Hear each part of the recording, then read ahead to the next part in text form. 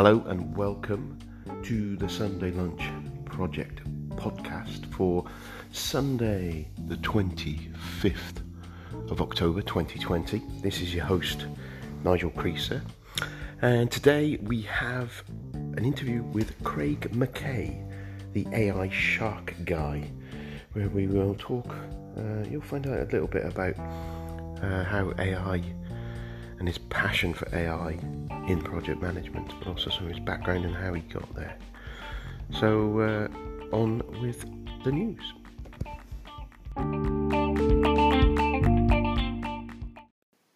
If you're interested in sponsoring the show, then please get in touch at sundaylunchpmpod@nigelcreaser.com.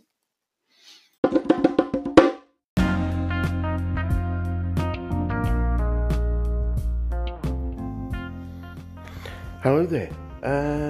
It's been an interesting few weeks. I've had some fantastic interviews this last couple of weeks. One with Adrian Belegion, talking about his new book, Teams That Swear, and that will be out in a couple of weeks in November sometime. His book, I think, comes out in November, so it'll try and coincide that, help him with his book, but also there's some real nuggets of information in there I'm sure you're going to appreciate. And I also had a conversation with Sarah M. Hoban around productivity. She is very passionate about productivity, and on her website has a few tips and tricks. So we talk about different ideas around how in this time we can improve our productivity. Touched a little on the remote working aspect and how that changed things, but they were really good interviews, really enjoyed them. And one of them, the one with Sarah, sparked a memory that I'd started scribbling together a little blog of a few tips on that I've used for productivity, and so I've decided to put it into a little book. Started on it. I'll finish it before. Well, plan is before the end of the month, but maybe a little bit later. Finish doing the first draft at least, and I will give you guys a free copy of it when it's done, free digital copy. So keep an ear out for that, and I'll put all the details and the URL to go to in a few weeks when I've finished it. He says, promise it. Now I've made it public, I'm in trouble and I gotta do it. So there you go. Always good to do that sort of thing. Other than that, life has been fairly calm. Not too wild, obviously the usual lockdown woes that we all have, and being over here, we've got Brexit happening at the end of the year as well. So I'm actually watching the news, which is something not as religious as some people, but something that I didn't usually do. So that's quite interesting. The fact that I've started doing that, I may get out of it, but I think that's it. I think we'll just let you get on with the interview with Craig and have a great time. And I'll speak after. Cheers now, bye.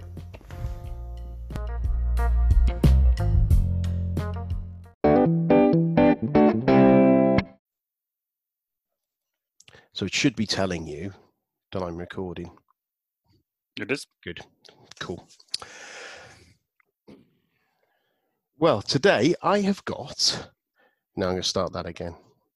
Today I'd like to welcome Craig Mackay, CEO and founder of Shark Tower. Craig has spent his whole career delivering change, whether it's to be lean process efficiency, people change, software solutions, new product propositions, or large-scale technology transformations. And during his 20 years of delivering projects and seeing too many failures, Craig is obsessed with tackling the wasted effort and investment in projects. Whether it's caused by misalignment of incentives, lack of outcome clarity, or deliver regardless mindset, working to governance milestone or siloed manual subjective reporting, the failure rate in projects is still too high. Too many projects are still managed by slide decks, sticky notes, and gut instinct.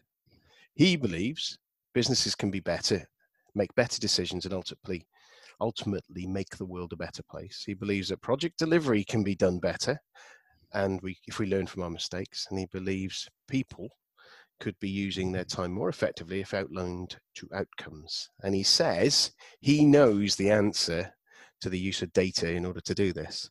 And he reckons it's time for a change of delivery to a more data-driven one. So, Craig, welcome to the show. Thanks, Nigel, and thanks for the introduction. It's all right. I think you recognise some of the words. As all of my guests realise, I do plagiarise most of any publication stuff you've got. So, kind of repurpose. And I like to reuse wherever possible. Absolutely. To drive out waste, which is great. So, let's crack on straight with the questions that we've got here.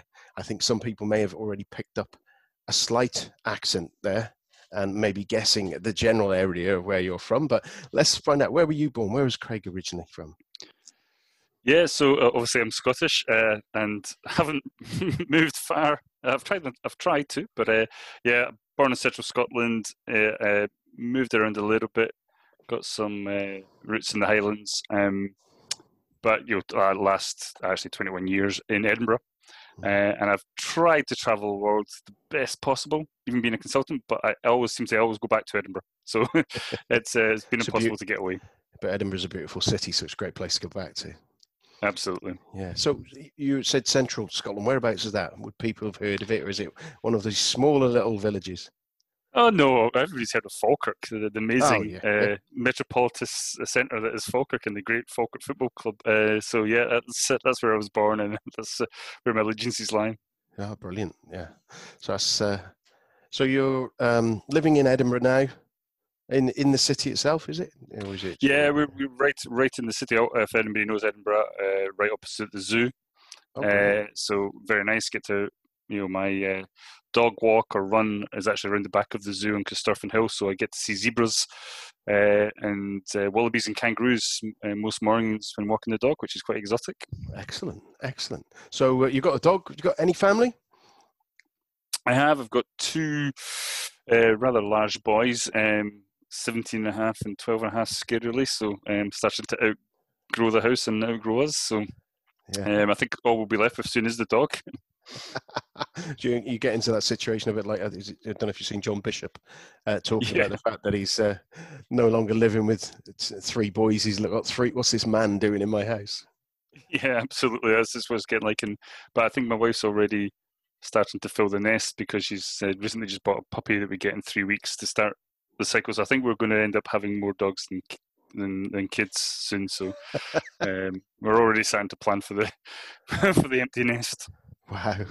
So, so what you were obviously born in Falkirk. Did you grow up in Falkirk and in around that area?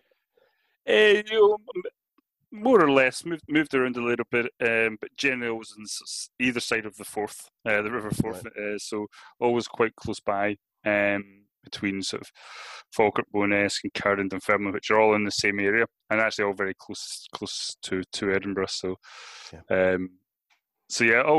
always grew up here. That's not the most exotic journey in life, but I know everything around about the Forth Road Bridge. And the Forth Road Bridge. That's probably the highlight of my youth, is crossing that and going for wild cycles. Wow, cool. So, when you were growing up there, and obviously in Scotland, and I've been to Scotland and around that area a couple of times, and I think it's absolutely stunning. The multiple parts of Scotland. In fact, the one bit I recently discovered, we went to Dundee, which is a little bit further on, and just beyond there, and we went out to, I can't remember the name of the beach, but it was like we spent a sunny August day on a beach in Scotland, where normally I have a different vision of what Scotland is, more hilly and more rainy usually, and it was fantastic. And this immense beach, and I guess from where you've got access to beaches fairly easy as well. Yeah, we're very spoiled. You can either go down the east coast from Edinburgh towards Dunbar, which you've got some brilliant golden beaches and surfing beaches, which when it is sunny like today is beautiful. And then, as you say, from Edinburgh on the other side of the water to Dundee, and you've got what's called the East Neuk, which has got all the fishing villages, and then the beautiful beaches around towards St Andrews, etc. Yeah. And then on the other side of Scotland. You go up, through the mountains and Loch Lomond and Glencoe, and it's stunning. So I don't think there's a place in the world, maybe Chamonix in the Alps, I might be convinced to move to. But I don't think there's much better than Scotland and parts of North Wales. So. Yeah. Well, North Wales is right on my doorstep, so yeah, I agree. There's some elements of that I love. And I'm going to say that if anybody want to see something of that nature in Scotland, if you watch the film Trainspotting, the bit that I remember is that when they're going on the train on Rannoch is it? Yeah, and they get off there. The most remote station. You get off there, and you can a little walk to a youth hostel, which you can't drive to, and you have to walk around a loch to get to the nearest road. So yeah, that's in the sort of remotest part of Glencoe. It's stunning. Yeah, because I took a trip up that way many years ago, and we took the train from that same train journey, and it was kind of like when I saw it on the film later than that, it was like, my God, I've seen that, which was quite interesting. So when you were growing up in that beautiful part of the country and beautiful part of the world, in fact, what did you want to be? Did you want to be a project manager? Certainly not. I don't think anybody knows what a project manager is when they're growing up. My daughters do. Well, yeah, that's true. Actually, I think our children have probably suffered hearing a lot about it, and that's trying to teach them how to educate and run their school work as projects. But no, I certainly didn't know any project managers when I was growing up. And I first of all, I always wanted to be a primary school teacher. Even actually in primary school, I used to get involved. I think mainly to do with my hyperactivity or my frustrations that. My teachers used to actually take me back to previous years and help me teach, or support, the younger classes. So I used to always get involved in the supporting activities for kids maybe 2 or 3 years younger than me. So I always wanted to be a primary school teacher. That's all I ever wanted to do. But often quite a lot of that was also involved in arts and crafts. So as I went through secondary education, it was to be a graphic designer. I actually wanted to originally be an artist, and it was to be a graphic designer. But actually, I got quite frustrated by it because I realised that a lot of it was spent doing theoretical studies and art history studies, and I just wanted to do practical stuff. And I wanted to experiment and make things and get on and design T-shirts and stuff. So, yeah, I always wanted to be a primary school teacher, and still to this day, it was one of my biggest regrets. I would love to have gone and done teaching. And many times in my career, I've thought of getting out of projects and jumping into teaching. But yeah, that's what I wanted to do, and that's where my passion still lies a little bit. I think sometimes when you're running projects, it's a bit like being a primary school teacher. Yeah. I often compare, as you mentioned, like you obviously, your daughters feel this as well. I often compare my kids' experience at school of obviously our experience of being project managers or trying to drive change, and having to try and corral people and get people to focus and get people to collaborate. And that's obviously one of the frustrations my kids always came back from school, was people wouldn't collaborate in the class and people are often distracted and got their own priorities. And that's pretty much like being a project manager. Yeah, and just stakeholder management in many ways. I imagine as a primary school teacher, you've got a number of stakeholders you're dealing with. You've got whether it's in the room with the kids or the local education authority or the headmaster or the parents, and it's kind of especially with the things going on at the moment, and for people listening maybe in the future, that we're in the middle of I keep saying in the middle because I don't know where we are with the 2020 COVID pandemic, and the teacher, we've just had the kids about a fortnight go back to school, having been locked down here in the UK, and that as a teacher, the extra things they've got to do and the teacher burden thing, I've no way I'd want to be in that position. It's whilst you have different stresses with doing project management and stuff, that whole thing is, I can't imagine how difficult it is. And I have some friends who are teachers that I know they can't win at the moment. Yeah, my wife's actually a teaching assistant for a specialist school in Edinburgh that deals with high dependency and autistic kids and stuff. So obviously they, especially with the current situation that we're dealing with in 2020, everything gets disrupted, and obviously a lot of these kids are used to routine, so they have to adapt really fast and create new routines. And I think in all teaching, it's amazing what they have to do. And I think I use it a lot. I could talk hours about the parallels between, if we want to learn anything about stakeholder management or delivering change, or you look at teaching, because you've got a classroom of some classrooms of 30 people or 30 students, 30 children. Everyone's got a different learning style. Everyone's got a different priority. Everyone's got a different incentive for being there. And somehow being able to speak to them all and engage them all at different times and try and pull them along and try and engage them and keep them interested. That's a major. And then when you hit a situation where you have to change your whole teaching style overnight and adapt new technologies and do it remotely, I think there's a lot to be learned from teachers and how to deal with different stakeholder groups and keep them engaged and adapting your style to multiple people all the time. Yeah, I've never, it's until this conversation, that's one thing I've not really thought about it in that context, and that whole, whether it's conscious or unconscious, trying to adapt your own style as most effective way is change yourself rather than try to change someone else when you're trying to do something. And kind of I suppose in history, going back, and maybe around the time when I was at school, and maybe even more so earlier, was that it kind of one authoritative rule, which is thou shalt always do this. And that isn't necessarily, as you say, for all of the, and the same with project manager. You can go into a project and you can try to bang the desk and say you're the one in charge, and soon find out how you don't get told stuff and things don't get done, but you don't know about it until it's too late. Or you can, and the same would be with that teaching. Some of those kids would just knuckle down and do it, and others just wouldn't get it and be paralyzed by that kind of approach. Yeah, and I think teaching's evolved, I guess, really.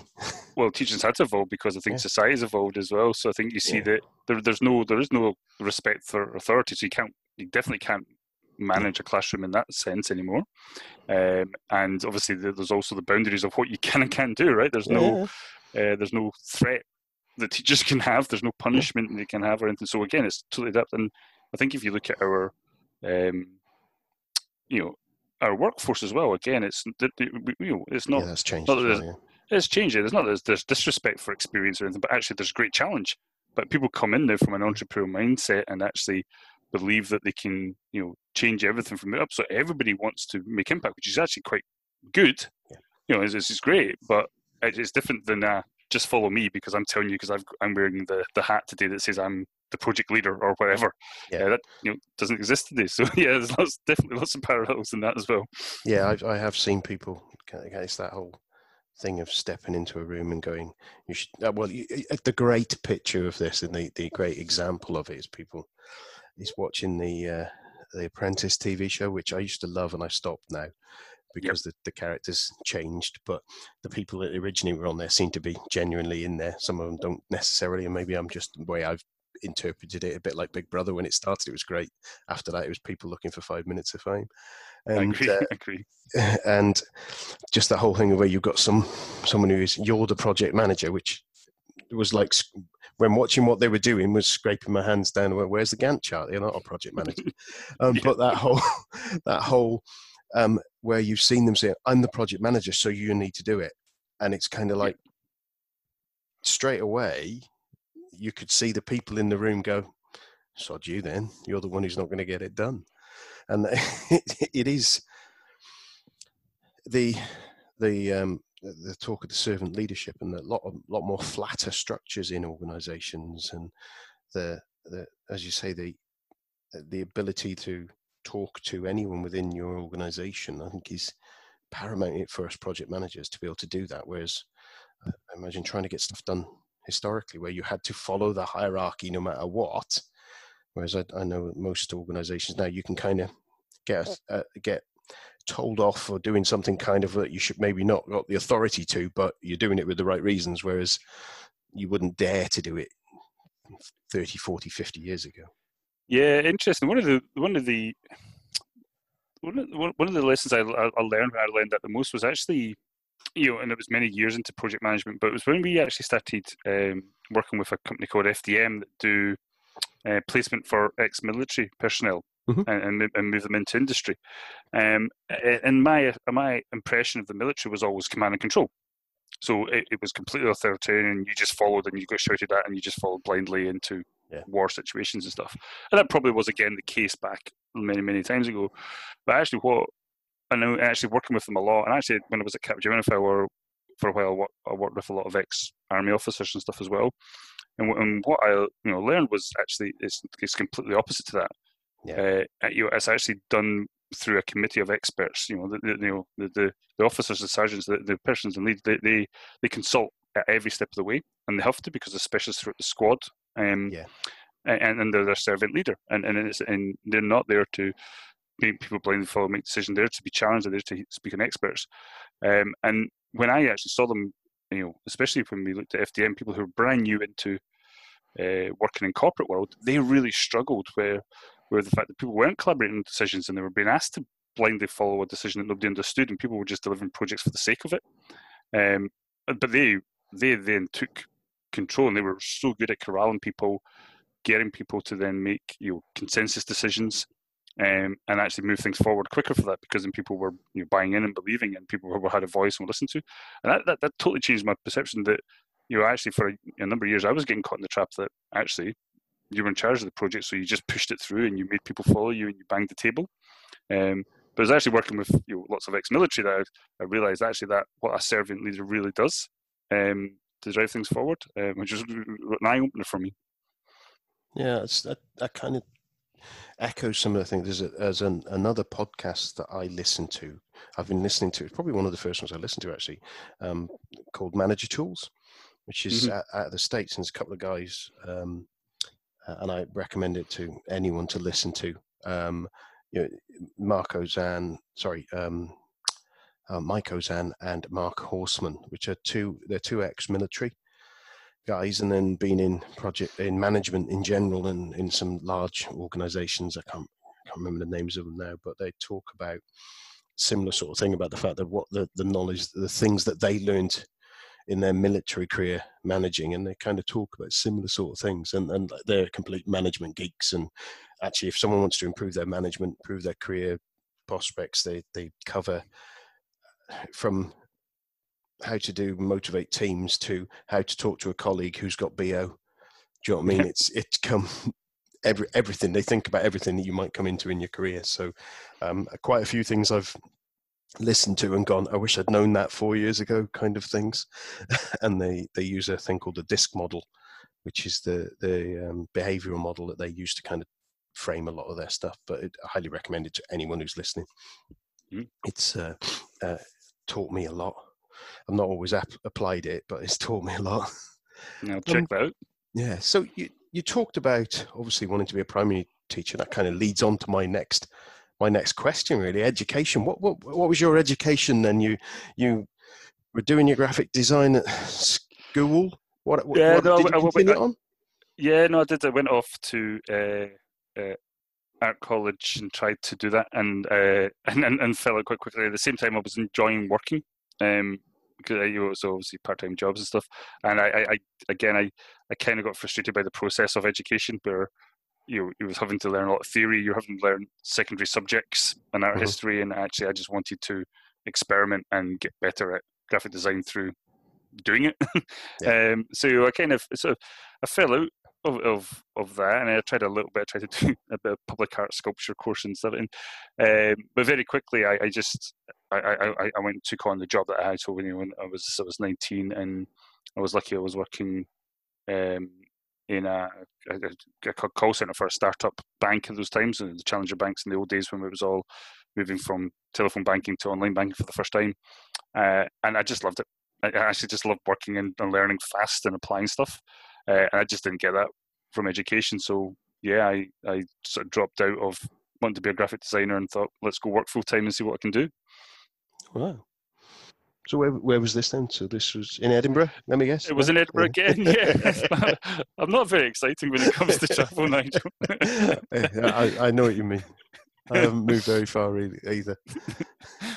Yeah, so yeah, no, I was in college in Edinburgh, and then started working for a challenger bank, startup bank in the days of Direct Line and Egg and stuff, and I worked for one called Standard Life Bank at the time. Oh yeah, I remember them. Yeah. Yeah.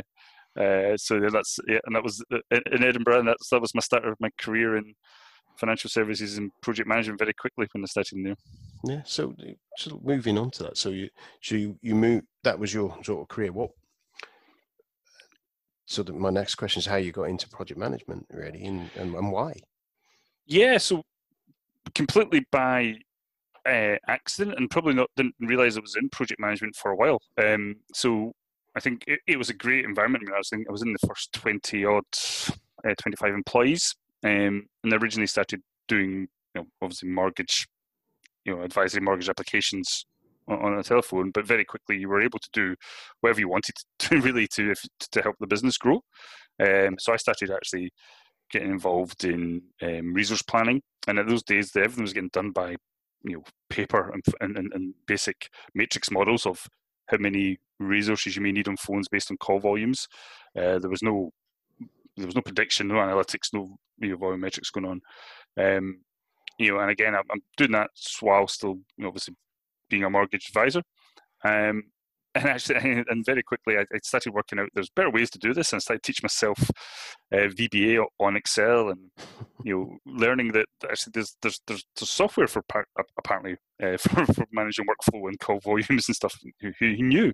But instead of getting the software, I actually found out the formulas that were behind queue management for all queue management. So like there was Erlang C in it, and so Erlang, sort of the whole series of them, but that was how you managed queue management, whether it was in supermarkets, whether it was on telephones, and I kind of got that and started doing predictive stuff with the call volumes that come through, and I started building the Erlang C models and VBA. That actually I was able to start doing quite sophisticated modeling of call flows and actually the resource models you need. And so I started to become the resource manager for, which then eventually became 2 call centers. And that's by pure accident.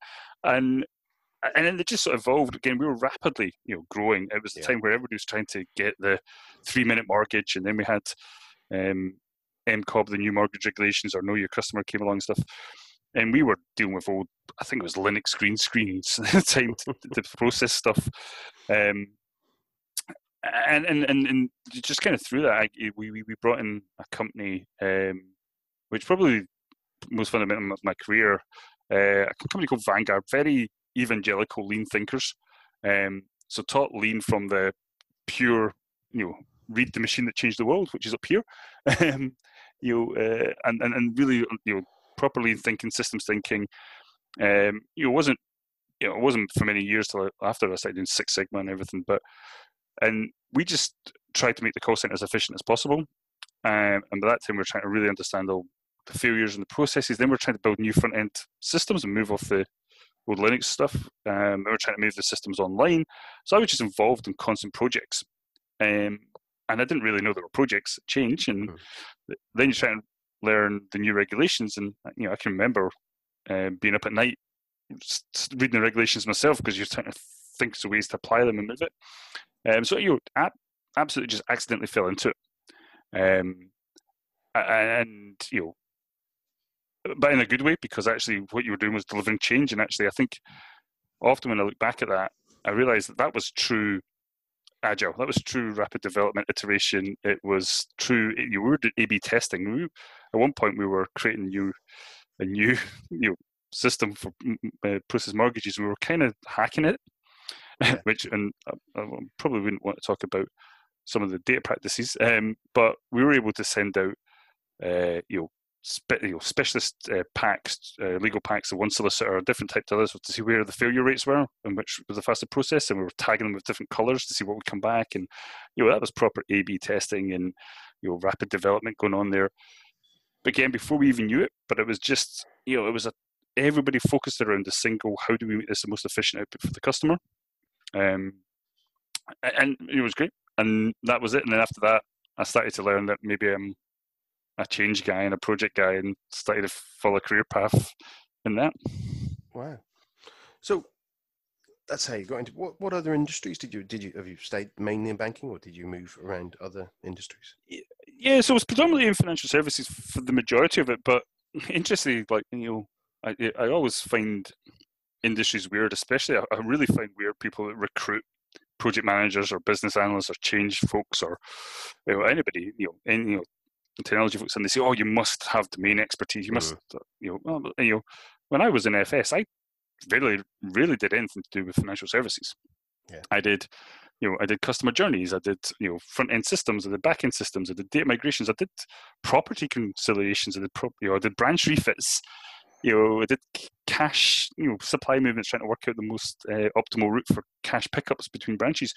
Those were logistic supply chain projects. So, it is very interesting. I think, I was in FS for almost 15 years, but I did. I think I did one major project, which was automating credit underwriting and other stuff, and multiple sales journeys and stuff that I could.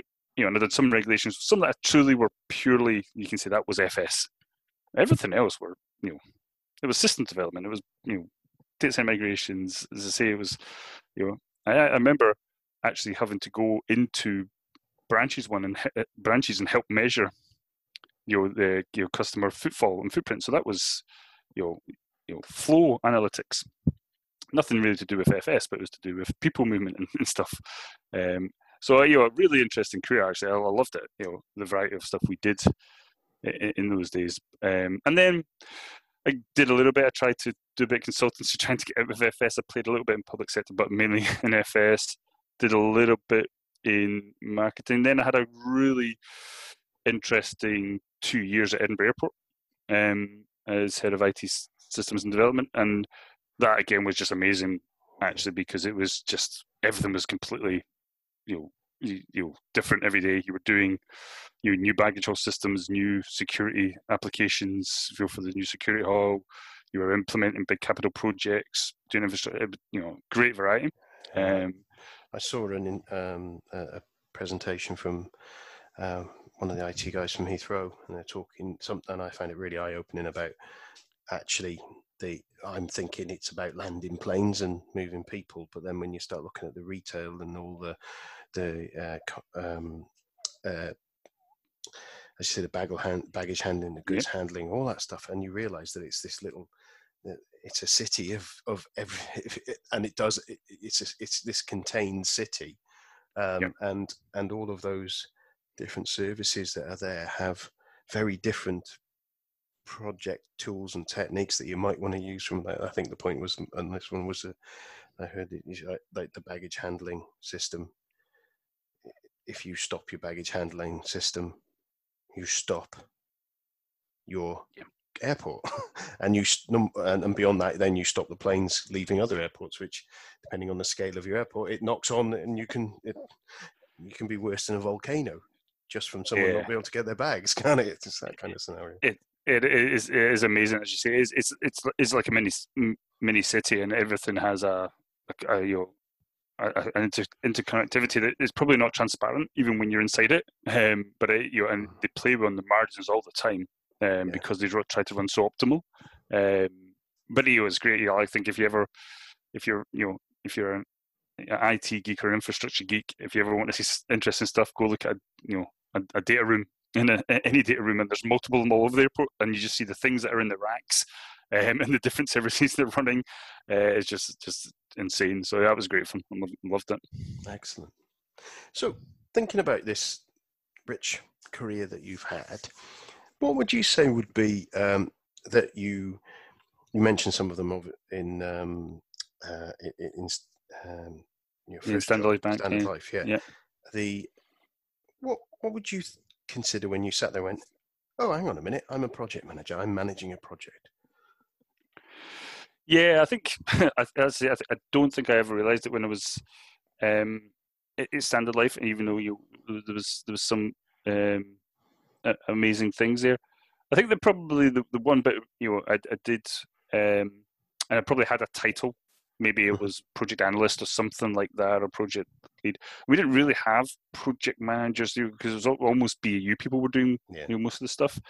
And that was when we were actually putting in the new regulations for KYC stuff. And when you realise that actually there was so many people around the room, and you were trying to coordinate that, and trying to solve problems together, facilitate it, you realise, oh, actually this is, and I had a deadline as well because it was the regulations coming in, and you realise actually, well, I need marketing here because we're changing obviously the message and market front and the to customers. We need systems change. We've got the document production team here because they're going to have to change all the document management systems to put in the new forms and stuff.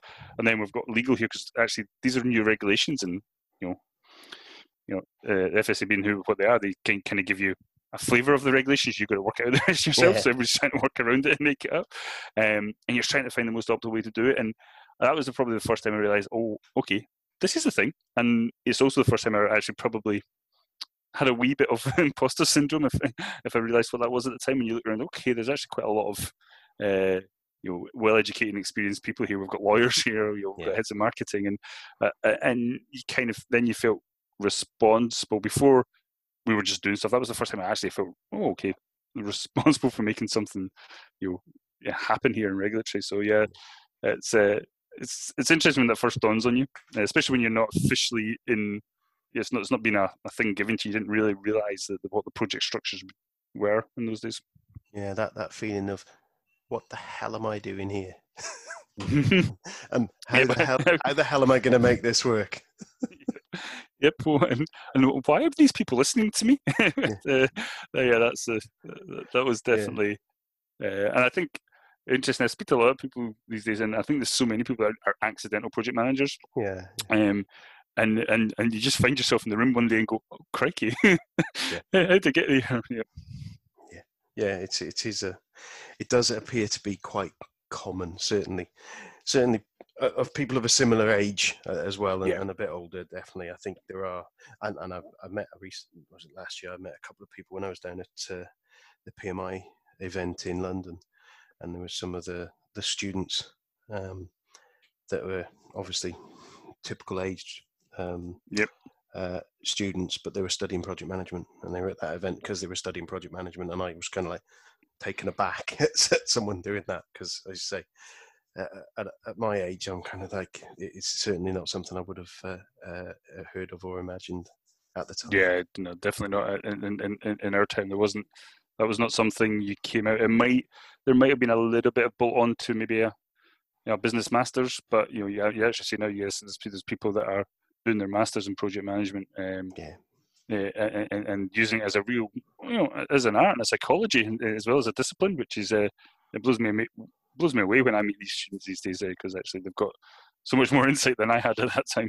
Yeah, well, and I think in some ways you're learning the way, aren't you? When you get started, and as you say, unless you've gone through that formal career steps and the formal training, and not just the certifications and stuff, the actual experience of those, like you say, the art of the project management, it makes it it's a little bit trial and error at times, and there are things that I know I look back over. I think I remember once when I first rolled in something, and I'd been, and this is where we go to saying I'm the project manager kind of thing, a bit of an admission here, where I was stood chatting to someone, something wasn't happening, there was a change meant to go in or something, I'm stood there going, who the hell's sysadmin? Well, get him here now. And the person was sat next to me, sat right next to where I was standing, and they kind of, that's me. And I'm like, and I was kind of a little bit chagrined, walking away, going, oh, tail between my legs, because I was kind of like, think before you speak, Nigel, and maybe change your attitude, which I've tried to. A little bit, not always. We're all keep learning. Yeah, absolutely. So thinking about that was your first project. What would you say in the projects you've been through is your largest or most significant? I'm going to start changing that to most significant project that you've managed, because I keep quantifying that as large being, to one person, could mean anything. So to you, something that Yeah. was significant, and whatever that significant measure is. And what what was the biggest thing that you learned leading that significant piece of work? Yeah, that's interesting. It's a deep question. Significance versus largest. Now, the Actually, I think largest might mean be the most significant to you, but I don't want to. yeah. Actually, no. So I think if I was thinking my largest, there was definitely a big, massive, £750 million Yeah. multi-year thing that then was the delivery assurance lead to report to the project director, but and there was lots of learnings that. But actually, the most significant one's probably the one that's probably shaped my view over the of actually and sort of changed my mentality over the last 7 to 10 years. So I was involved in a lean transformation program, and I won't mention who it was for, but actually, so I was in there as an external overseeing it. And it was a good program of work, but it was a typical program of work that the business case had been written by one of the strategy houses, had sat in a drawer for 2 years and everybody been delivering along. So when I got involved trying to oversee, there was about 45 projects running parallel, and the first thing that I always try to do is to make sure that we have engagement. We have business owners, we have receiving teams ready. We know what the outcome's going to be for the users, the customers, and just try to validate, are we still doing the right thing? And you obviously immediately find out nobody's read the business case. So you've got to try and find it and unpick it, and and I'll do a bit of value mapping, trying to work out, okay, where's the benefit realization here? What's the KPIs or the value levers that we're trying to deliver with these outcomes? And by this point, everyone's solution focused, so everybody knows what the deliverable is. So some people are changing processes, some people are implementing new systems. There's whole call center rationalizations going on in this thing. So it's a huge lean transformation going on across this arm of the business. And after I did my usual analysis and going through there's the usual. There's the half a dozen projects that are nobody's really admitting to the benefits anymore.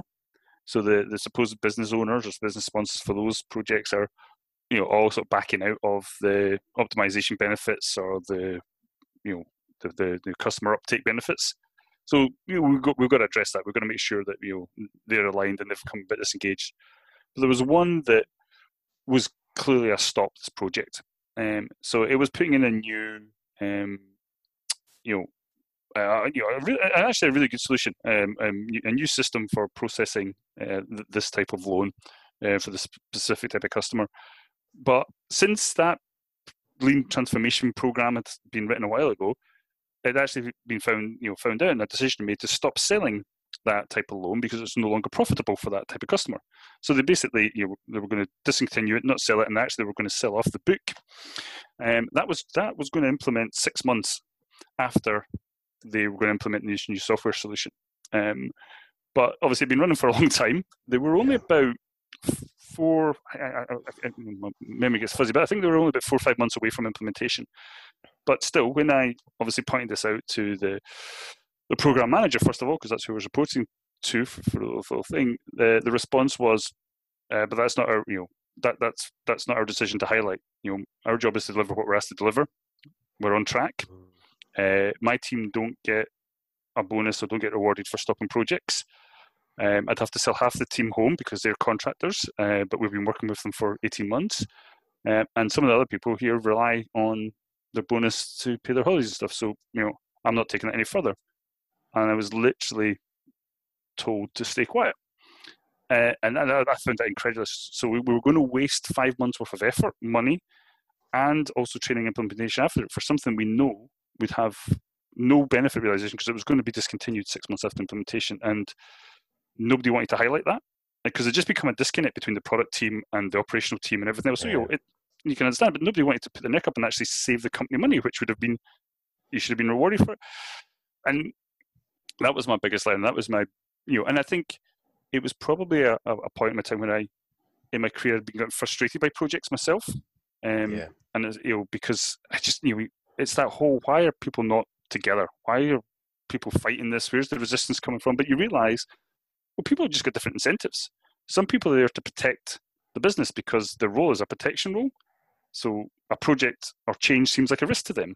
Some people are measured on, don't raise change requests, make sure you hit every milestone, and that's how you get bonus. And then obviously vendors only care about their software solution. And that was a real eye-opener for me. Probably the biggest learning I ever did, and most significant one in my career at that point.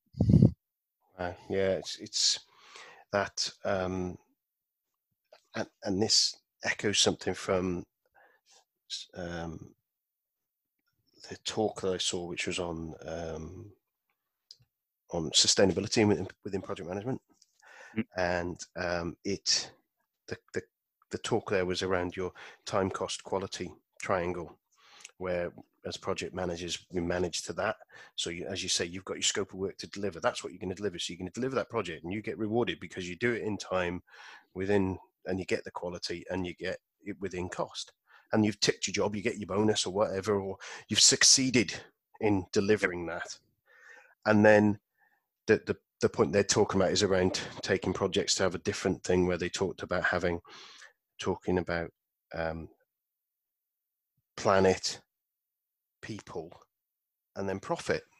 And that was the thing. It's kind of, it wasn't it's not a woo-woo sort of let's all hug each other and be happy and not be commercially sensible, but it is that comes to that third point there, where you're doing the right thing for your organization and not for the project, because the project is irrelevant. All projects are pointless. There's no point doing a project, as far as I'm concerned, unless it helps your business or your organization or the people in the world or the planet. So it was a real realization when they said, and that's what we should be. If we start thinking that way, and that's really difficult, as you say, if you're a vendor thinking the 3 steps away from you, or as you say with that guy who's the program manager, who's got a team of people who he knows are going to struggle potentially. Some of them may struggle with debt or whatever, and you can understand that point of view from that point, but it's trying to work out how you join that, because obviously from there, I'm guessing you could have sat there and gone, right, we're going to cut this bonus, right, what other successes can we do, and what can we send that to make more profitability, and then reward people with that. But it's absolutely, that's the thing. Everybody could have been doing something better that would have been more rewarding to the business, create more profitable, or even, well, you've just saved this amount of money because that was going to be wasted anyway, so let's stop the project early and have a share of that. It's that. But again, that mentality is quite difficult, isn't it? There, where you say, well, we didn't succeed, that was a failed project, you cancelled it, and to me, that again, where 70% of projects fail or 80% of projects fail or whatever, as the statistical thing that's rolled out,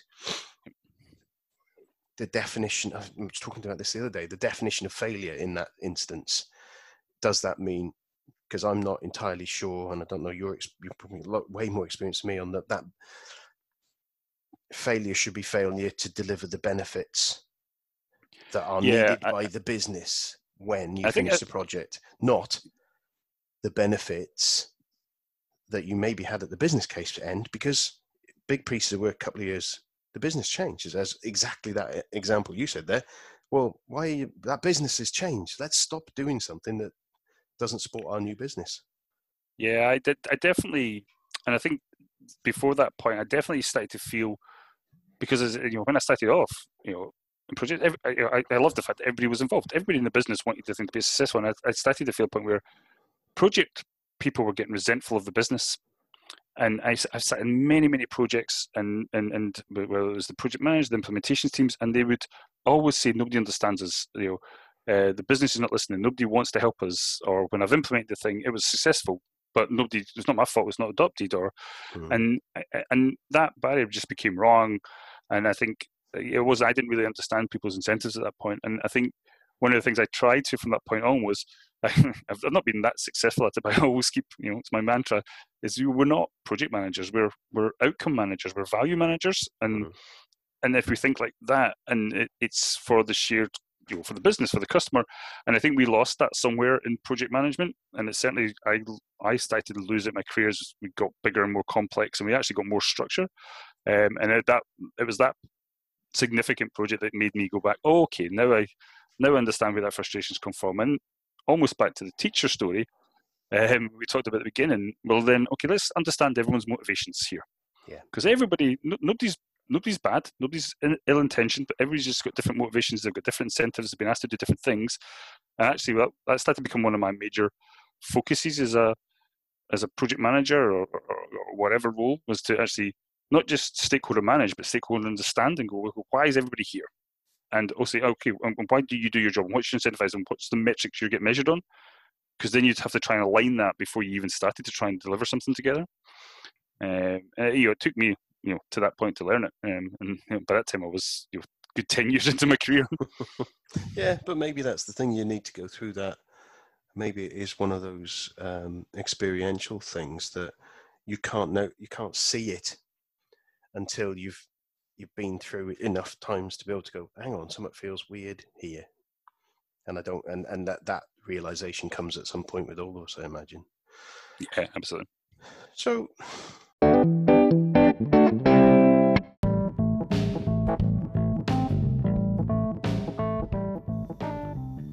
well, I hope you enjoyed the first half of that interview. Next week, I will put out the second part. And that, all I've got to say is thank you for listening. And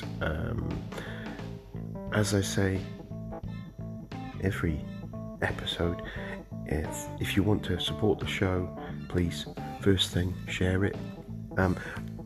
Something I forgot to mention in the news segment was that in the last month we seem to have got a great tick up of listeners, kind of doubled the number of listeners, which is fantastic. So for those who have shared, liked, or just commented on any social media posts, really appreciate it and thank you very much. And if there's you new listeners, I hope you're enjoying this experience, and check out some of the back catalogue, because there are some great people that I managed to pin down and talk to there. If there is anyone out there who feels that they have something they would like to contribute, as I mentioned, I've got Adrian Balagion, I've got Sarah Hoban, and I've got Ricardo Vargas as well, that returns to find out a little bit of background around him. And that's my roster for leading up to Christmas. And this year I'll break away from my usual routine of having an episode at the end of the year, right on New Year's Eve. From a interview point of view, I'll put those before Christmas. But I'm looking for interviewees ready to start the new year. Wouldn't mind interviewing this side of the year, so that we have them all lined up, and I'm less stressed at the beginning of January trying to pin people down when people are busy. And so thanks again. So thanks again for joining. Thanks again for sharing. If you do want to contribute, you can grab a copy of one of my books, which are on, if you go to nigelcreaser.com, have a look in the shop there. There's all the links there to the relevant different areas. We the Sunday Lunch Project Ensemble, may be doing a remix of our 12 Days of Project that we released for Christmas last year, I think it was, or was the year before, whichever it was. So have a dig around. If none of you have heard that before, jump onto your favourite music thing and search for the Sunday Lunch Project Ensemble. 12 Days of Project Elf Mix is my favourite one of those. And grab a copy or just stream it. That'll help support the show. And we have the Patreon page. Again, that Patreon page, if you jump along there's a couple of bonuses that you can get. A couple of links to a few digital copies of the book, etc. Books. And I think really that's great. The other options is if you could jump onto your relevant podcast server, or whoever server, whether it's iTunes or Spotify, etc., or now Amazon. Give us a review. Helps other people find it. If there's jumps up rankings with more stars on it. But finally, the last thing, please come back next time and find out more about Craig. So have a wonderful day between now and the next episode. It will be Halloween, so have a spooky time. Thanks very much. Cheers now, bye.